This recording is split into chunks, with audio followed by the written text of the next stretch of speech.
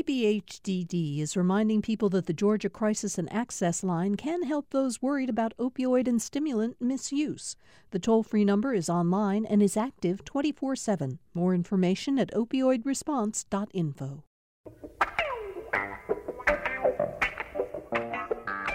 It's Monday, May 24th, the start of a brand new week here on Political Rewind. I am Bill Nigut, and as always, we are going to have a lot to talk about today, and I am certain in the week ahead. Let's get right to the panel, because we do have so much to talk about. It's Monday, which means that Jim Galloway, former political insider columnist for the Atlanta Journal-Constitution, now enjoying a life of leisure up in essentially northwest Cobb County, but not really, Galloway. You continue to be as engaged in politics as ever before. Well, you try to keep your hand in, but it's getting easier. I can go out to lunch with people now. Yeah, isn't that wonderful for the vaccinated? A lot of people this weekend were living life like normally. We certainly were in our family, which is a very exciting thing. Jim, thank you for being here. And we have three professors with us on the show today, all of whom, except for Fred Smith, who is still grading final exams. Fred Smith, constitutional law professor at Emory University. Fred, you're still under the gun to get your final grades in, right? Yes, Wednesday. And then I can return to writing and being on this show guilt-free. Good luck. Amy Steigerwalt, you're done, right? You've just put all the grades away. Your Georgia State University Political Science Department. You are, of course, the associate department head, so that means your summer is going to be filled with work. Yes, we're actually in the midst of, we've got a search committee meeting today, other stuff there, so it doesn't end. Also, there's all of the time now to hopefully actually get some of my research done in writing and stuff off my desk that co-authors would really like back. Terrific. And we're joined by Professor Alan Abramowitz, professor of political science at Emory University. And Alan, I saved you for last for a reason. Right before the show went on the air, you pointed out that today is Bob Dylan's 80th birthday, born on May 24th, 1941. Alan, in 1974, he released his song Forever Young. So at that point, he was like 30, 40 years old. I wonder if Dylan is still singing that song today, Alan. I hope so. Actually, the version of that song that I'm familiar with is the one that was done by Joan Baez. Of course. She covered quite a few Dylan songs, of course. We could spend an hour talking about the way in which Bob Dylan repeatedly broke Joan Baez's heart when they were both young and living in New York City. But we won't. Forever Young. And here's what he said in that song. May God bless and keep you always. May your wishes all come true. May you always do for others and let others do for you. May you build a ladder to the stars and climb on every rung. May you stay forever young. Bob Dylan, happy 80th birthday. All right, let's get down to the business of politics here at Political Rewind today. Jim Galloway, it almost feels a little bit like deja vu all over again, as Yogi Berra would have said. We are about to embark on the fourth recount of ballots in the Fulton County presidential election. 145,000 absentee ballots are going to be examined. Tell us what that's all about. Well, it's when I was a young Boy Scout, we would always go. We would take the newcomers on a snipe hunt. I don't know if you will, if you've ever done it. It was a search in the dark for a mythical bird. This is a snipe hunt. We've got a group that is saying they know there's fraud in Fulton County, in the Fulton County absentee ballot system. They just don't know where it is, and they're bound and determined to search it out. They won't get a look at the original ballots. The judge was at least smart enough to do that. Nor will they be examining the polling machines. Those are two pitfalls that we saw happen in the Arizona recount. But it's it's getting a little bit old, and there's nothing to be changed here. But I think the danger here is that all of this raising of doubt, especially around Fulton County, which is a highly Democratic county, could be a precursor to what we're going to see in 2022. Mm-hmm. Yeah. Fred Smith, because you're the professor of constitutional law on the show, I don't understand. This was the order for this recount was issued by a Henry County judge, where the case was brought by plaintiffs who really say they just want to be careful about these absentee ballots. And he's a Superior Court judge. And talk to us just for a moment about a judge in another county issuing an order that's going to impact the county that he is not in his immediate jurisdiction. Sure. So he's a state court judge, and the plaintiffs, the lead plaintiffs, are from Fulton County. It seems to predominantly be about Fulton County. There's a related organization when it comes to the plaintiffs. I'm not sure exactly where they are incorporated. That might explain the venue question. Another possibility is that there may, and I'm entirely speculating, there might be some provision in state law that when it comes to elections in one county that gives Superior Court judges in other counties some degree of authority. But that said, usually when it comes to other questions about a county's elections, it's the local county Superior Court judge who handles those. So that part of the posture was a bit surprising to me as well, and I haven't seen anything in the reporting just yet that explains that. Because it's a state court order, I wasn't able to easily access it to read it, which I wanted to do, and I'm anxious to do. But it looks like Amy might have some thoughts. Well, yeah, Amy, I wonder if this is judge shopping to some extent. I don't know who this judge is, and that may be complete speculation, but why don't you weigh in, and then Alan would like to hear from you. Well, the only thing on this one is, so the lawsuit itself was actually filed in the Fulton County Superior Court.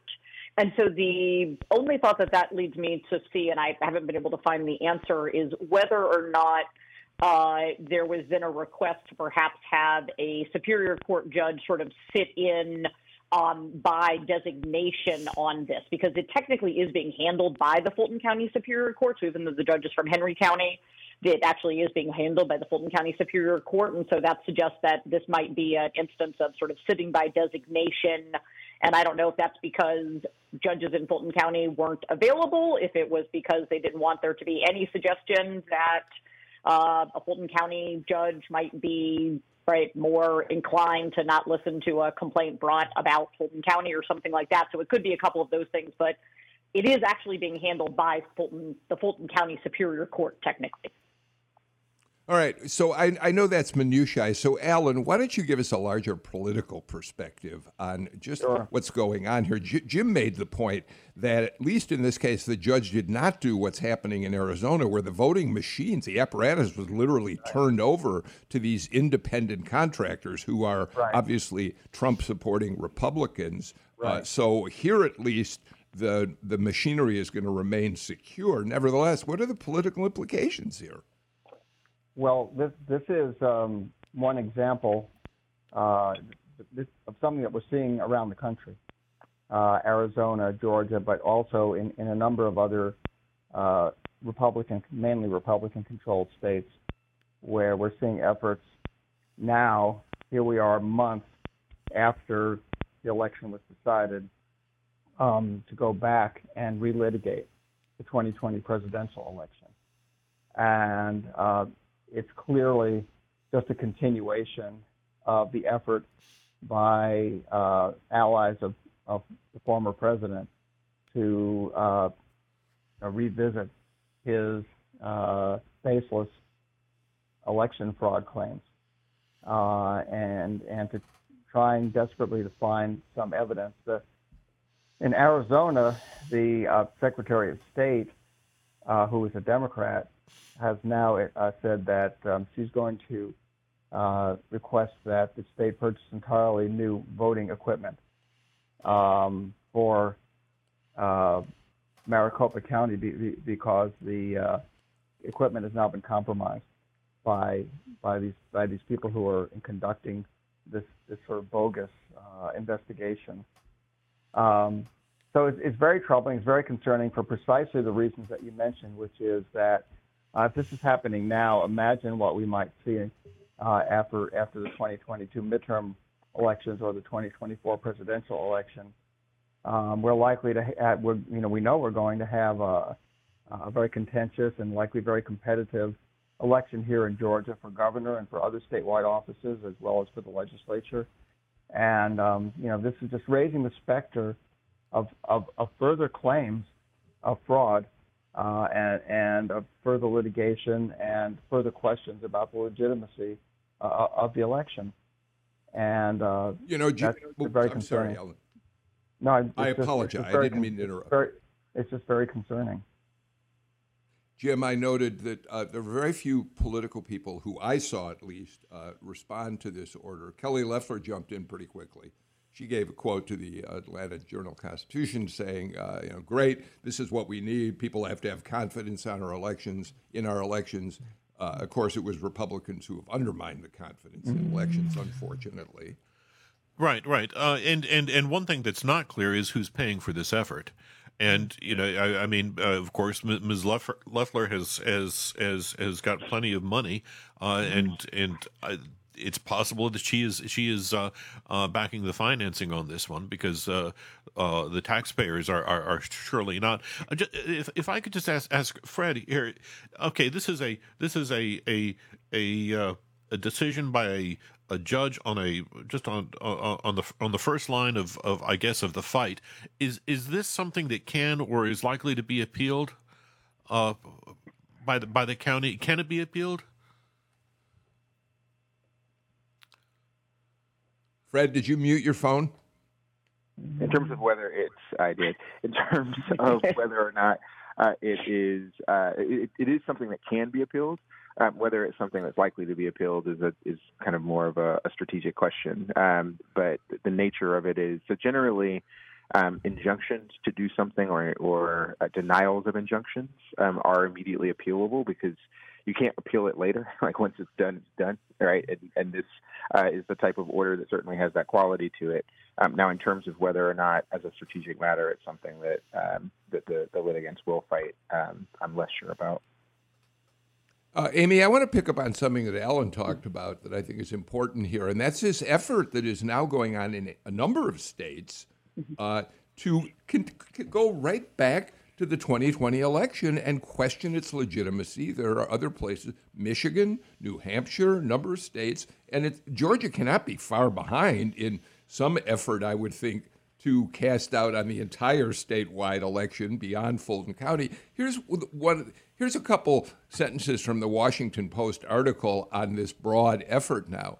The increasingly vocal protests, this is today's Post, the increasingly vocal protests 7 months after Trump lost the White House show how deeply the former president has undermined confidence in the nation's elections, an attack he began early in the 2020 campaign as states and local officials have expanded mail voting in response to the coronavirus.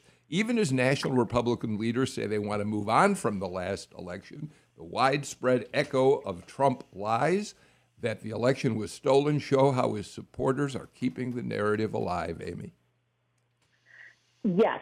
I mean, part of the issue is that the rhetoric about this started well before the election itself, right? There were claims that even before people finished registering to vote, before we even knew who all the candidates were going to be, that there were going to be problems, that there were these possibilities of fraud, that we should look out for it being rigged. And what we're now watching, and I think is maybe perhaps the most concerning, is that we keep seeing comments from people that they know that there's fraud. We just have to go and find it. It's the mythical snipe hunt, right? Where we're looking for the Loch Ness Monster. We know the Loch Ness Monster is there.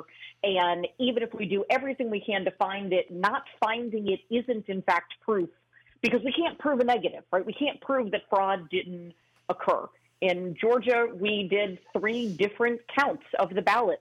It was live streamed. If you really wanted to, you could watch the ballots being counted live in all 159 counties. There are still concerns, though, that there was something that must have been untoward, right? Some little incident that sets it up. And that's, I think, where the issue really comes in, because it's incredibly difficult to disprove that, right, something didn't occur. And what that's also then leading to is not simply sort of these recounts, but it's the laws coming up. It's laws that are being introduced, for example, in Arizona, that would suggest that it might be possible to overturn, right, in the next election, the results of what's been certified by a simple majority vote of the legislature, right? It is the law in Georgia, right? One of the more concerning parts about it that hasn't gotten a lot of attention, I think, because it sort of sounds so in the weeds, that the state board of elections can take over the county's ability to take over the running in counties, right? That, for example, the Secretary of State is no longer the chair of the election board, and there isn't one, and it can now simply be chosen by the governor. All of these things really sort of set us up for this ability to interfere much more easily with the work of dedicated professional experts who are just simply trying to get their job done.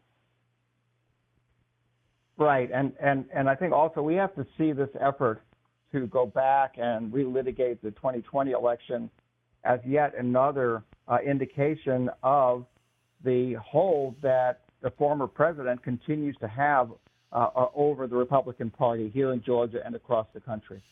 And we've seen that in recent days, for example, in the vote to establish a commission to investigate the January 6th insurrection, and in some of the comments that we heard from Republican members of Congress indicating that, you know, they are trying to downplay the seriousness of what happened on January 6th, including one Republican member of our state's House delegation who compared the insurrection to a normal tourist visit to the Capitol. So there's that. There's the efforts to change election laws around the country in response to these bogus claims of election fraud, to supposedly try to rebuild confidence, which has been torn down by the very people who are now trying to rebuild it. You know, this is one piece of this larger picture, and it's kind of remarkable considering that Trump has lost his platform. He's lost his Twitter platform. He's off of Facebook. He's having great difficulty, you know, finding some way of getting his messaging out to his supporters. He's not had much success in doing that. He's become almost sort of invisible in that regard, and yet we see that he maintains this hold on the loyalty of most Republican elected officials around the country and Republican voters. All right. It's an interesting story. By the way, before we move on to another subject, we should say that we don't know when this recount is going to start, exactly how it's going to unfold. That will be left to another judge, apparently, to decide. But it will certainly, it appears, unless, as you pointed out, Jim, an appeal should overturn the state court's decision on this. We will see another recount in Fulton County. Jim, there's a story that you have been deeply active in covering for a long, long time, and it's unfolding today in an interesting way out at Stone Mountain.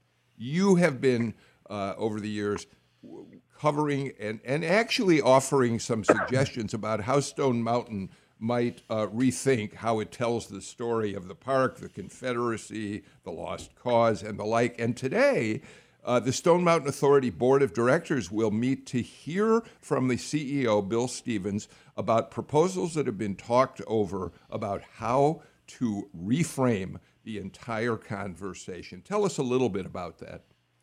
All right. This was originally proposed last month in April, and what Bill Stevens, he's the kind of the CEO of the Stone Mountain Memorial Association, is hoping to do is to, if you will, contain the Confederate message emanating from Stone Mountain. It's a little bit hard to do when you're dealing with a a carving that's 3 acres large, you know. But this is, to me, I think this is a very important inflection point.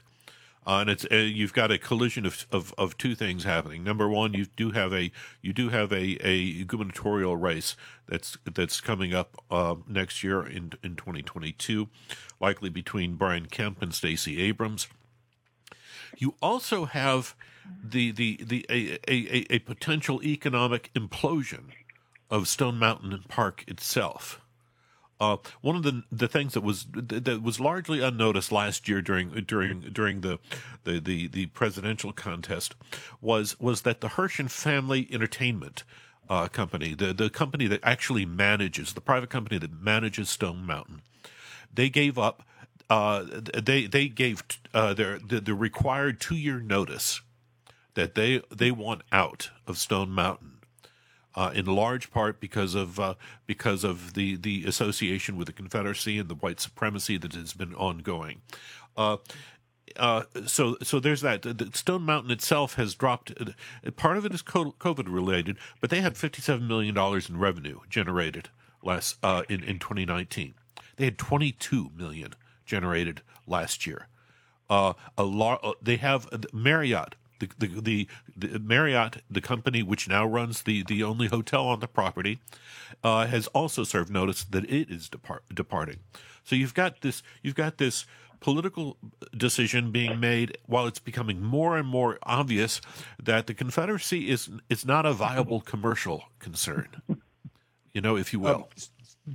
So, Fred, I was looking at the Stone Mountain board composition this morning, and it's interesting. It's appointed by a Republican governor and a previous governor, and so you've got quite a few. I mean, you've got Republicans. You've got an awful lot of a concentration of people who are from over in kind of like Walton County and that area. But Governor Kemp did appoint Reverend Abraham Mosley, Fred, to be the new chairman, the first time we've ever had an African-American chair of the board. And just one more point, and then I want to hear from all of you, starting with you, Fred. Among the changes being considered are adding a new museum exhibit about the park's full history, renaming Confederate Hall Heritage Hall, relocating the Confederate flags that have flown at the base of the mountain to a distant location, and changing the logo of the association to remove the image of the carving on the mountain itself. Fred? Yeah, so as you know, yes, Reverend Mosley from Athens. I'm from Athens. I know Reverend Mosley. He's a pillar of the community. He's very independent-minded. I would characterize him as center-right, and has supported both Democrats and Republicans. Yeah, so this is I favor, to the extent possible, addition over subtraction when it's viable. And to me, I have long wanted two stories to be told more prominently when it comes to what's present at Stone Mountain. And one is the story of how that carving got there, and it seems like that's one of the places that they're going to start. And the other is the story of the people who are on that carving, the story of the Articles of Secession, what they actually said, what they actually stood for, what they were fighting for. And if that's done well, then that could be a really powerful moment. I'll go back to Stone Mountain when it's a place of memory. It's a place where there's some degree of solemnness that reflects the gravity of what has been carved there, and the circumstances in which, in 1916, the idea for such a carving emerged. That it was a part of a reign of terror, and there's a way to do that without covering the monument, But that means then that the telling of the truth needs to be as significant, as bold, as grand as the celebration that's currently there of the Confederacy, and that's going to take a lot of resources. That's going to take a lot of thought to do it really well. But I think that it can be done. Those are great points, Fred, and I would certainly second everything that you just said there. My understanding, though, is that the board is constrained right now in terms of what they're allowed to do by state law. So there are state laws that say monuments, can't be removed, have to be protected. They may even be limited in what they can do as far as displaying of the flags and things like that. So that would have to be changed, I think, for one thing. But that seems to be a reasonable way to go forward. I think that would be great if they can do it. I'm not sure that the board's going to agree to all of that. Frankly, I'm a little more skeptical and pessimistic about that. My preferred solution would be to let the carving itself deteriorate, let it go. My understanding is if it's not maintained, that it will gradually disappear. It will take decades, but at least it would be send a strong signal if the decision was made that we're just not going to maintain this thing anymore. We're not going to focus on it. Yes, certainly tell the real story behind it. Absolutely. Mm-hmm. I think the other issue this brings up is sort of another topic that's being debated, in which I think is wildly misunderstood, and that is the push to outlaw, for example, the teaching of critical race theory or critical legal theory. I think most of the people, I say this obviously as an academic who studies these things, don't really understand what either of those are, but it really comes, I think it's a perfect place of where we sort of see kind of dual issues happening that are really kind of bringing this into juxtaposition. It is difficult to discuss Stone Mountain without discussing the history of slavery, the Civil War, secession, white supremacy, the Ku Klux Klan, right? That's obviously where it very famously came back to power and was restarted in kind of its second iteration. It is still used as a gathering point. And to be able to discuss that history accurately, we have to talk about all of those things. But yet that is also where we're seeing, for example, pushes being proposed to outlaw the teaching of these types of topics, to be able to say it. And it really sort of sets up this, I think, real struggle, both political, historical, and how we understand all of these things, because this is an excellent instance where we cannot discuss what the carvings on Stone Mountain reflect without discussing all of these topics, right? And I think one of the most important parts, right, and it similarly, we saw it in the debate over the flag when we were having that back in the early 2000s, is that, again, we have to talk also about the context of when they were adopted, right? The flag that we changed was adopted in 1956, and it was adopted as a reaction to Brown versus Board of Education. And it's a similar type of thing that's going up there. Yeah, Jim, I want to give you the last word, but I got to get to a break. So go ahead, make a final point. Yeah, I'll be brief here. This you can to Amy's point, you can see this tightrope that Governor Brian Kemp is walking.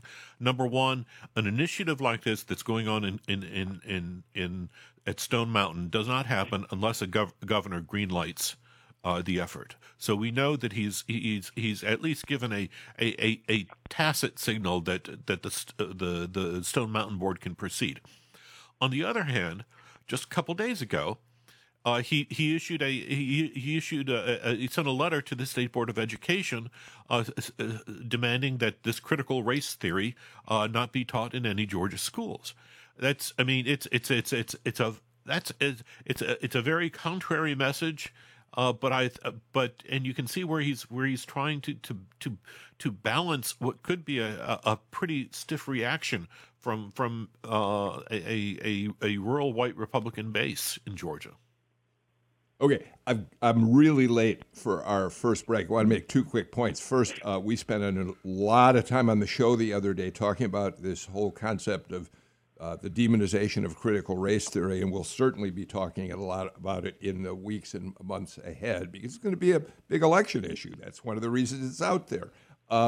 Number two, Tyler Esta, the AJC reporter, wrote a really, really good piece on the history behind what's happened to Stone Mountain Park, the carving and all the rest in this morning's AJC. Sam, I really think we should post a link to that on our website because it's pretty startling. And it is a much more recent development, this celebration of the lost cause, than I ever thought until I read Tyler's piece. All right, you're listening to Political Rewind. We'll be right back with more.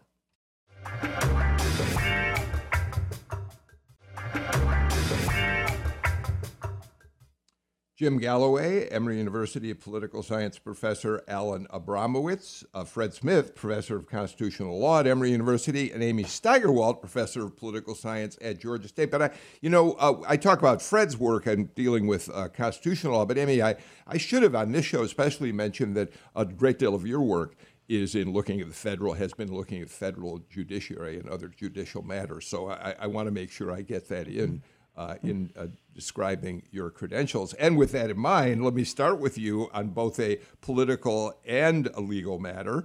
We know last week the United States Supreme Court has said, yes, they will take up an important case that could, in fact, have a significant impact, perhaps not overturn it completely, but certainly continue cutting away at the rights given to women to choose an abortion should they want to do that have been slowly eroding in federal courts recently. Linda Greenhouse wrote a really interesting piece about this, I thought, in the New York Times the other day. And from a political point of view, she said something really fascinating. She said, in the long run, this case may take away a big platform that Republicans have had in legislative elections, congressional elections, because they have used abortion and outlawing abortion as a fundamental part of how they run for office. Yes. So Kristen Luker actually back in the 1980s wrote a book called Abortion and the Politics of Motherhood. And one of the things that it really sort of lays out is that there was no political pro-life movement prior to Roe v. Wade. That all came sort of in response to it and acted as kind of this galvanizing force to create sort of these social movements and a political movement. And in many ways, it is one of those where playing defense is generally a little bit harder, whereas playing sort of going in. And so there's been a lot of push. And so many times the sort of pro-choice communities, ironically, right, those groups started up later. They started up in reaction to the pro-life movement because there was a feeling of, look, we got Roe v. Wade, all is well. And so what I think we're seeing now is a bit of a shift going the other way where it does there is now a much more likely possibility where we don't know entirely what's going to happen with the court. They have limited, right, the question that they're going to ask to whether all pre-viability prohibitions on elective abortions are unconstitutional. But it certainly, right, the answer to that, it's possible that they could say that no, right, that all prohibitions are not prohibitively unconstitutional. And so that leads to this potential a similar type of reaction that we saw after Roe v. Wade with the pro-life movement, seeing that on the pro-choice movement. Because for many people, I think it has not had the galvanizing effort, a similar galvanizing effect because it was still good law. And the courts have routinely struck down. I mean, we saw it obviously with HB 481, Georgia's so-called heartbeat bill. It was immediately struck down. So was obviously this Mississippi law. So was the equivalent Alabama law. So was the equivalent Indiana law, right? The courts have routinely said, no, it's unconstitutional. Casey and Roe are very clear on this. And so in that sense, there were groups that were stopping it and sort of politically active, but it didn't, I think, resonate with voters in the same way that it has on the pro-life side, where there's a very clear goal that they're trying to get to. Fred, the case is Dobbs v. Jackson Women's Health Organization. Amy said it's a Mississippi case. Mississippi legislature essentially outlawed abortion after 15 weeks, which has been a continuing spectrum of reducing, dealing with viability and abortion rights. Fred. Yeah. So the current state of the law, right, is that there's kind of really two interests. There's the state interest in protecting what the court has called potential life, and then there's the constitutional interest when it comes to the right of privacy. So the government can't force people to be sterilized. The government can't force people to have abortions. The government can't force people to carry to have a pregnancy and give birth. And those are all kind of a part of the same right of privacy and right of bodily integrity. And so you have the state, a very important state interest, and you have a very important constitutional interest in people's right to, as the court put it in the 1920s, the right to be let alone. And the way that the court has balanced that is that pre-viability, the state cannot put undue burdens on a person's right to choose. And after that period, the state can put barriers. It can even ban it after viability, so long as there's exceptions for the life and the health of the mother. So that's the constitutional framework from Roe and from Planned Parenthood versus Casey in 1992. And so, there were these. Georgia, of course, passed the 6-week bill, and there didn't seem to be perhaps a lot of appetite for that. And so, but it looks like when it comes to the 15-week mark, there might be some more interest at the Supreme Court. It's interesting to note that Planned Parenthood versus Casey, which adopted the framework that I just described in an opinion by Justice O'Connor, Justice Souter, and Justice Kennedy, that particular opinion was also decided in an election year in 1992. And the position of the plaintiffs, the position of the folks who were representing individuals who had an interest in their own bodily integrity, that if the court upheld the laws from Pennsylvania that were at issue there, then they might as well overturn Roe. And they affirmatively said that during our oral argument. If you let's just overturn Roe, which was kind of a shocking position, but that the reason why they made that strategic choice, it's understood, is precisely this political reality that's being alluded to today. That kind of throwing this to the political sphere would actually not go the way some people think. Well, Fred, I'm glad you put it. Let's take us back to the political context of this, because Alan and then Jim, we are going to see this decision most likely. It'll come down in the middle of the 2022 election. And Alan, you sent us all in an interesting study from the American National Election Studies Organization about how abortion has shaped the vote of Democrats and Republicans over decades, and you're looking at how that might influence what happens next year. Right. Essentially what we've seen over the years since Roe v. Wade is, and especially over the last, I'd say, 20 to 25 years, is that the issue of abortion has become increasingly divided people along party lines. So initially, when Roe v. Wade was decided, and for some time after that, it really wasn't a partisan issue. That didn't really happen it didn't become a partisan issue initially until after 1980, when the Republican Party, for the first time, put it in its platform, overturning Roe v. Wade, and call for that. But by now, this has become one of the most divisive partisan issues around. And Democrats and Republicans are very, very, very, very divided over this issue. And we've gotten to the point now where there are, if you look at the Congress, for example, there are almost no pro-life Democrats, almost no pro-choice Republicans left. There used to be a lot of those folks around. So it really does divide along party lines. And divides the electorate very much along party lines, especially among those who actually care about this issue.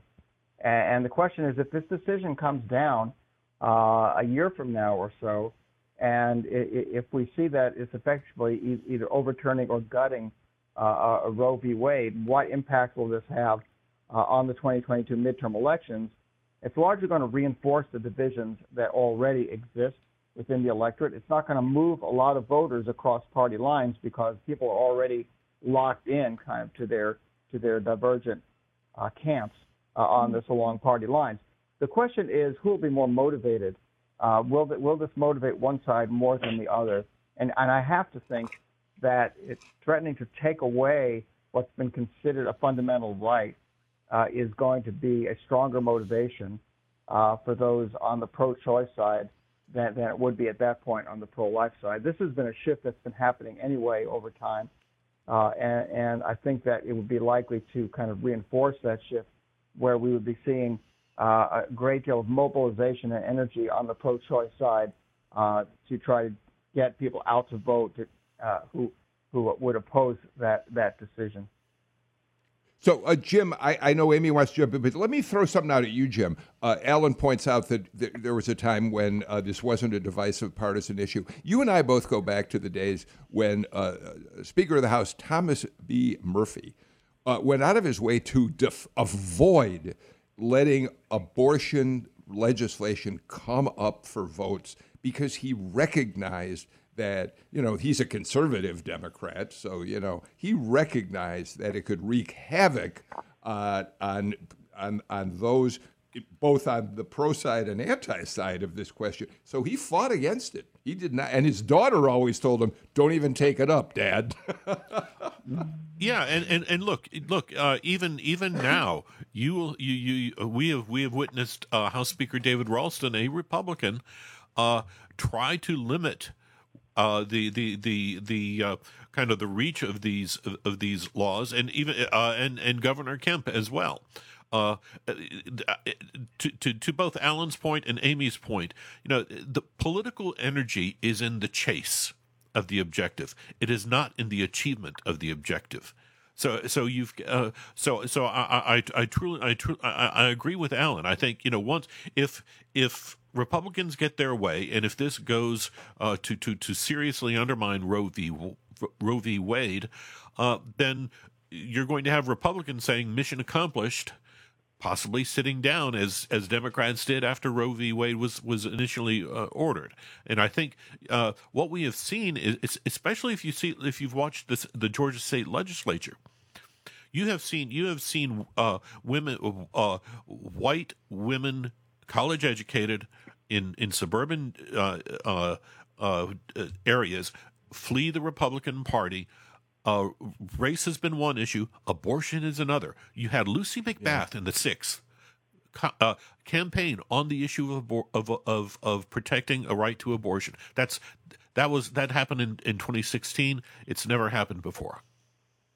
Amy, I want to give you the last word, and then I got to get to a break pretty quickly.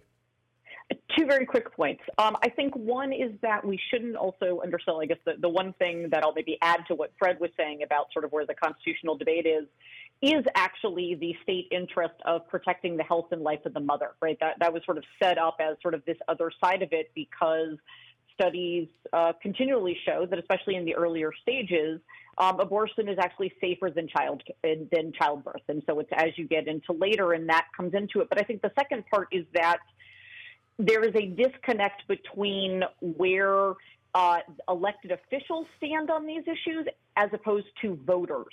Voters are not anywhere near as sort of anti-abortion as those elected members are. And I think that's the other risk that they really run, especially as we go into the 2022 elections.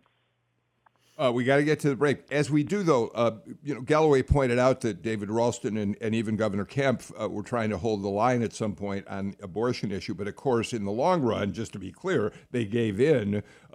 Conservative Republicans held sway. The impact of those voters really forced the governor and the speaker's hands. And so in the long run, the governor signed the bill. David Ralston presided over a House that voted for it. This is Political Rewind. We'll be right back.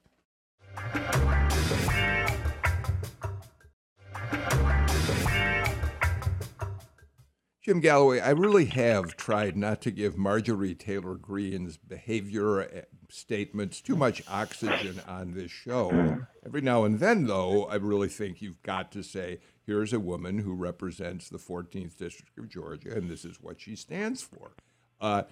The other day, in an interview on Real America's Voice, she said, in talking about the fact that Speaker of the House Pelosi continues to insist that House members wear masks on the House floor, Greene said this woman is mentally ill. You know, we can look back in a time in history where people were told to wear a gold star, and they were definitely treated like second-class citizens, so much so that they were put in trains and taken to gas chambers in Nazi Germany. And this is exactly the type of abuse that Nancy Pelosi is talking about. Mr. Galloway? Look, she can't dance around this one. This is she used that word exactly, which is I think just damning. It is. These are the remarks of an ahistorical politician who doesn't know her history, who is very willing to say whatever she needs to kind of keep her kind of bona fides as a Trump substitute.